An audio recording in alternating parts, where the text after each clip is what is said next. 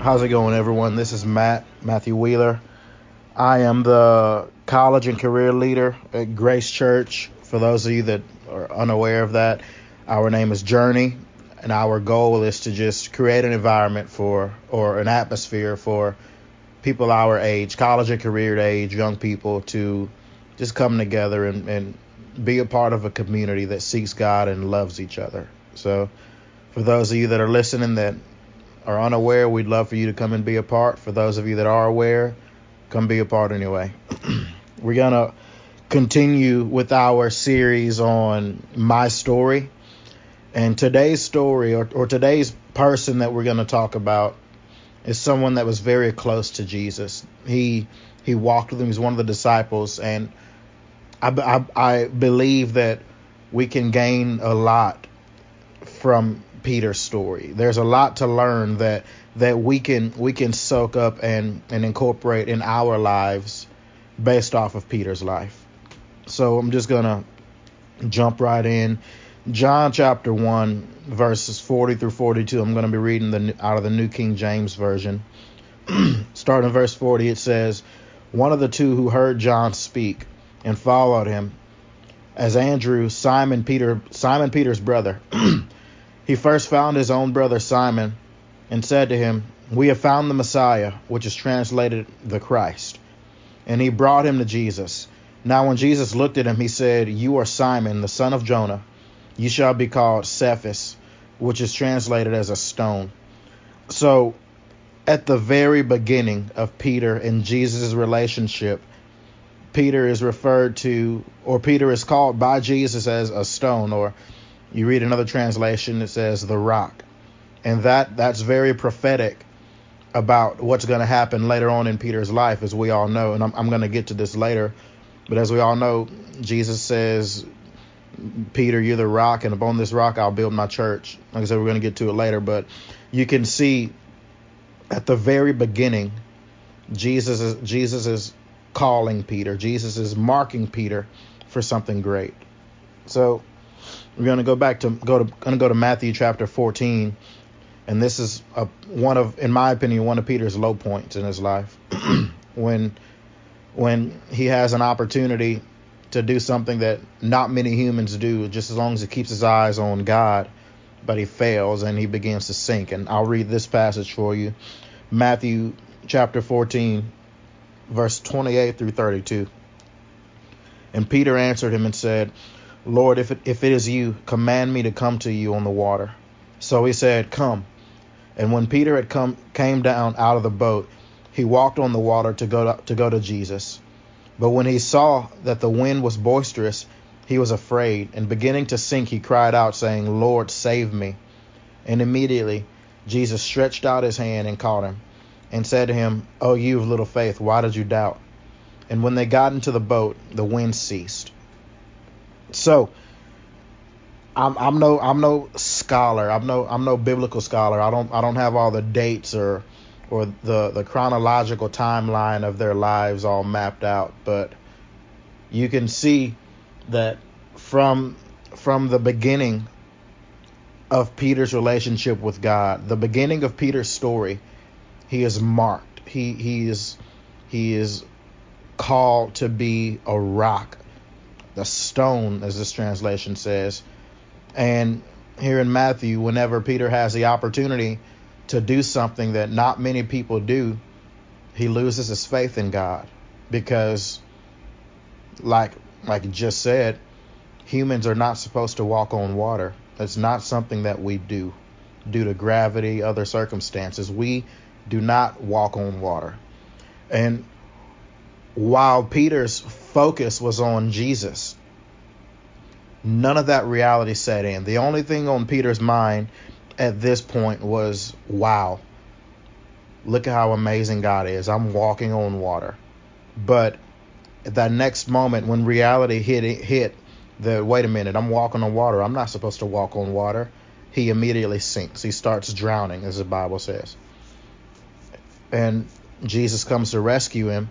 And all Jesus says is, "Why did you doubt? Where did your faith go?" I wonder how many times in our own lives where we have these amazing moments. It could be after a great church service or after a Bible study or just a devotion in our own lives where we encounter God or we meet with God. And for that brief moment, nothing else matters. Nothing else is important except for the sweet Spirit of God that you feel in your life. And then shortly after that, or even immediately after, when reality sets in, it's almost like that moment never happened. It's almost like I was never supposed to walk on water, so why did I do it in the first place? Totally neglecting the fact of who God is, or what God is calling us to, or what God wants for us, what He has for us. We push all that aside and we allow our reality to set in, or our logic to come to the forefront and say, this is not something that we do. Or I'll make it even a little more personal for you. How many times do you feel unworthy to even be in God's presence due to sin, due to circumstances, due to life? You deem yourself unworthy. You deem yourself not capable to even be in God's presence or to enjoy the blessings that He pours out to you, just because you yourself, in your own logic, in your own wisdom, have decided that you're unworthy of what God is giving you right now, and you begin to doubt. And just like Peter, you drown in those thoughts. You drown in that reality, because even though you're in the presence of God, you're already defying human logic, human capabilities. You allow your own, I'll say we allow our own thoughts to overtake us. And for that brief moment of pure bliss, of I'm with God, everything is perfect. Once that moment is over, we're slapped in the face with our own reality, just like Peter did. So, moving on, skipping ahead a couple chapters to Matthew 16. This is another high point for Peter. And you'll start to see a trend of how Peter's life is up and down like a roller coaster. And that if no one else, that relates to me. You know, just everyday life. It's up and down, up and down. And as I read this, Matthew chapter 16, verses 13 through 20. When Jesus came into the region of Caesarea Philippi, He asked His disciples, saying, "Who do men say that I am? The Son of Man?"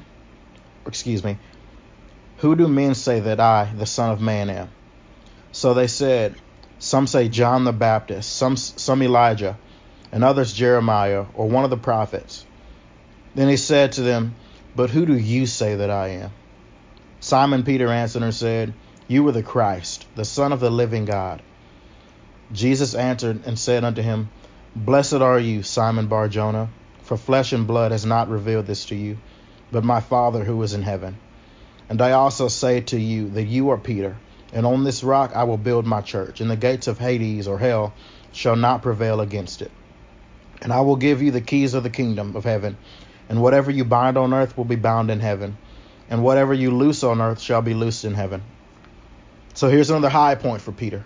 And this is, in my opinion, the pinnacle. Because there comes a moment in each and every one of our lives where God is going to ask us this question: who do you say that I am? I know what your pastor preaches. I know what your leader says in Sunday school. I know what your Bible study leader is saying. I know what the Bible says. But who do you, according to the life that you have, according to the trials that you've gone through, who do you say that I am? I'm not interested in what the prophets say or who they're comparing me to. I want to know, based off of what I've done for you, who do you say that I am? And Peter answered honestly. And as you can see, the Exodus, the beginning, whenever Peter first met Jesus, and Jesus referred to him as the rock or the stone, that prophecy is coming into existence right here. But the reason that happened is because there was an opportunity for Peter to say who God is to me. And who God is to me might be someone different from who He is to you. One of my favorite songs is Waymaker, and you know all the words. Waymaker, miracle worker, promise keeper, light in the darkness. My God, that is who you are. There's all these titles. I remember in one of our old houses, we had this picture or graphic on the wall, and it was all the names of Jesus or all the names of God, and I couldn't even count how many names it was. It was a ton of them. Jehovah Jireh, Jehovah Nissi, all of these things, and they all have different meanings, and they all take on a different meaning in our lives.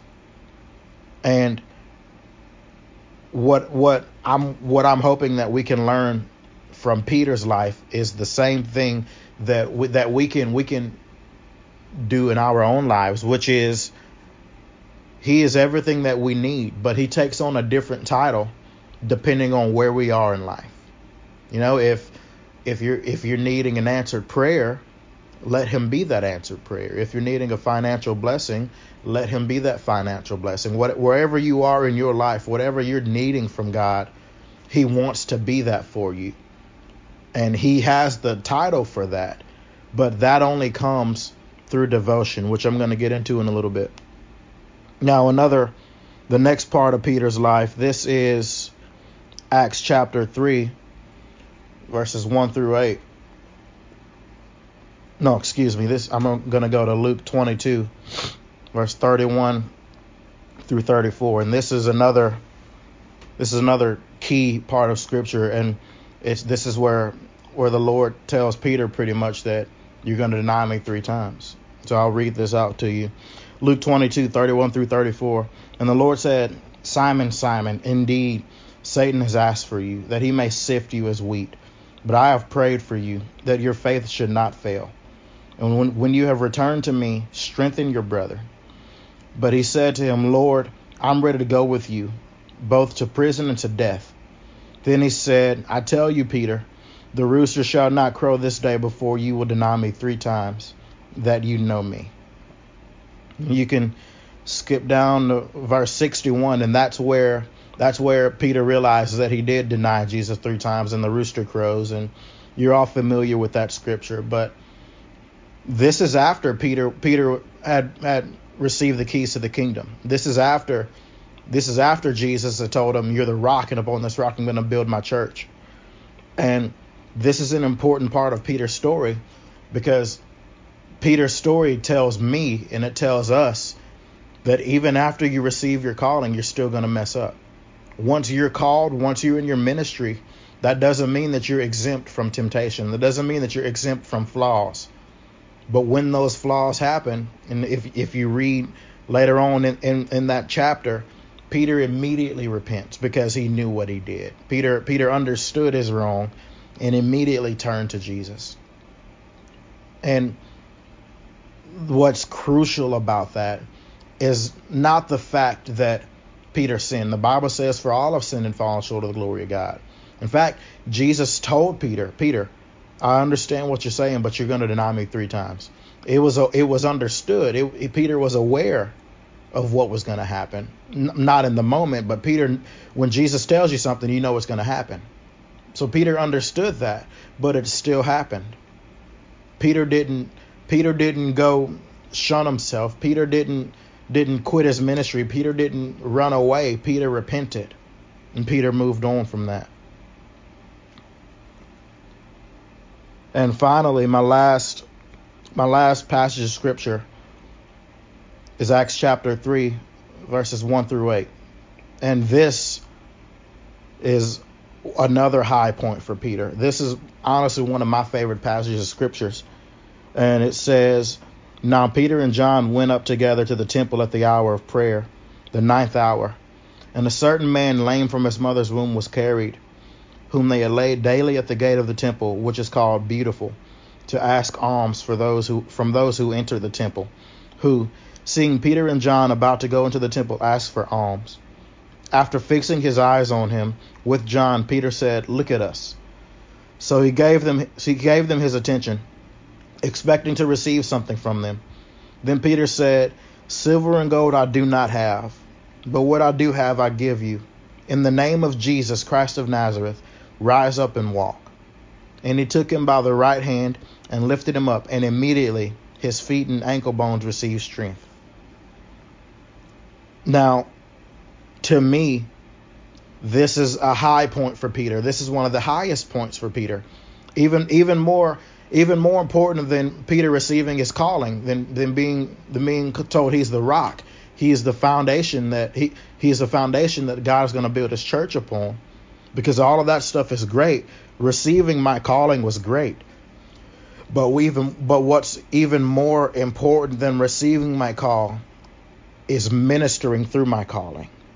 Is being able to share what I have with others, which Peter did here. And whereas the lame man was asking for alms, he was asking for money, he was begging for anything. Peter gave him something much more valuable. And if you continue to read Acts 3, whenever Peter helped him up and he walked away, the Bible says that everyone that was around noticed what took place. And that's crucial, because when you're ministering, when you're in your calling, even though your intention is not to draw crowds, it's not to get the attention of others, whenever you're working for God and whenever you're doing God's work, God makes it important that others notice that. Because whenever you're doing God's work, others are going to see God's work being done through you. And I have a few points that I want to hit, then we'll be done. And the first point is, once you receive the revelation of who God is, you will also receive the revelation of who you are. Going back to Luke. Excuse me, not Luke. Wait a minute.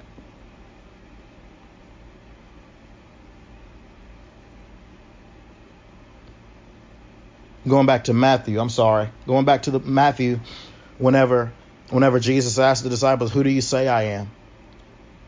Even though Peter was said that he was going to be the rock whenever he first met Jesus, that didn't come into play until Peter had the opportunity to show God or tell God who he is to Peter. Because once Peter got the revelation of who God was, that's whenever Peter got a revelation of who he was. And that's very important in our own lives. Only once we understand who God is to us will we truly begin to understand what God has for us. The next point is this. Even though we sin and fail God, our calling doesn't change. The lame man had been going to the gate for years. And I'm assuming this wasn't Peter and John's first trip to the temple as well. But something stood out about today. Something stood out about this specific instance. And what some might have considered an obstacle, such as having to walk around the lame man or tune out the lame man begging, asking for things, after spending enough time with God, Peter saw an opportunity. So what we might see as an obstacle in our lives, God is waiting for us to shift that mindset to see it as an opportunity. Because once we see it as an opportunity instead of an obstacle, that's whenever we'll begin to see the miraculous take place. That's whenever we'll begin to see the things that God has called us to do. And when God is in your corner, obstacles turn into opportunities. And the last thing, the more you seek God, the more clearly you can see the opportunities that are placed in your path.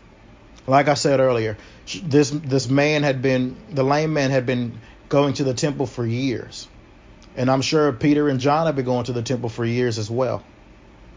But it was something different about this day. Now, once again, I'm no Bible scholar, so I'm not going to say that it was a specific thing.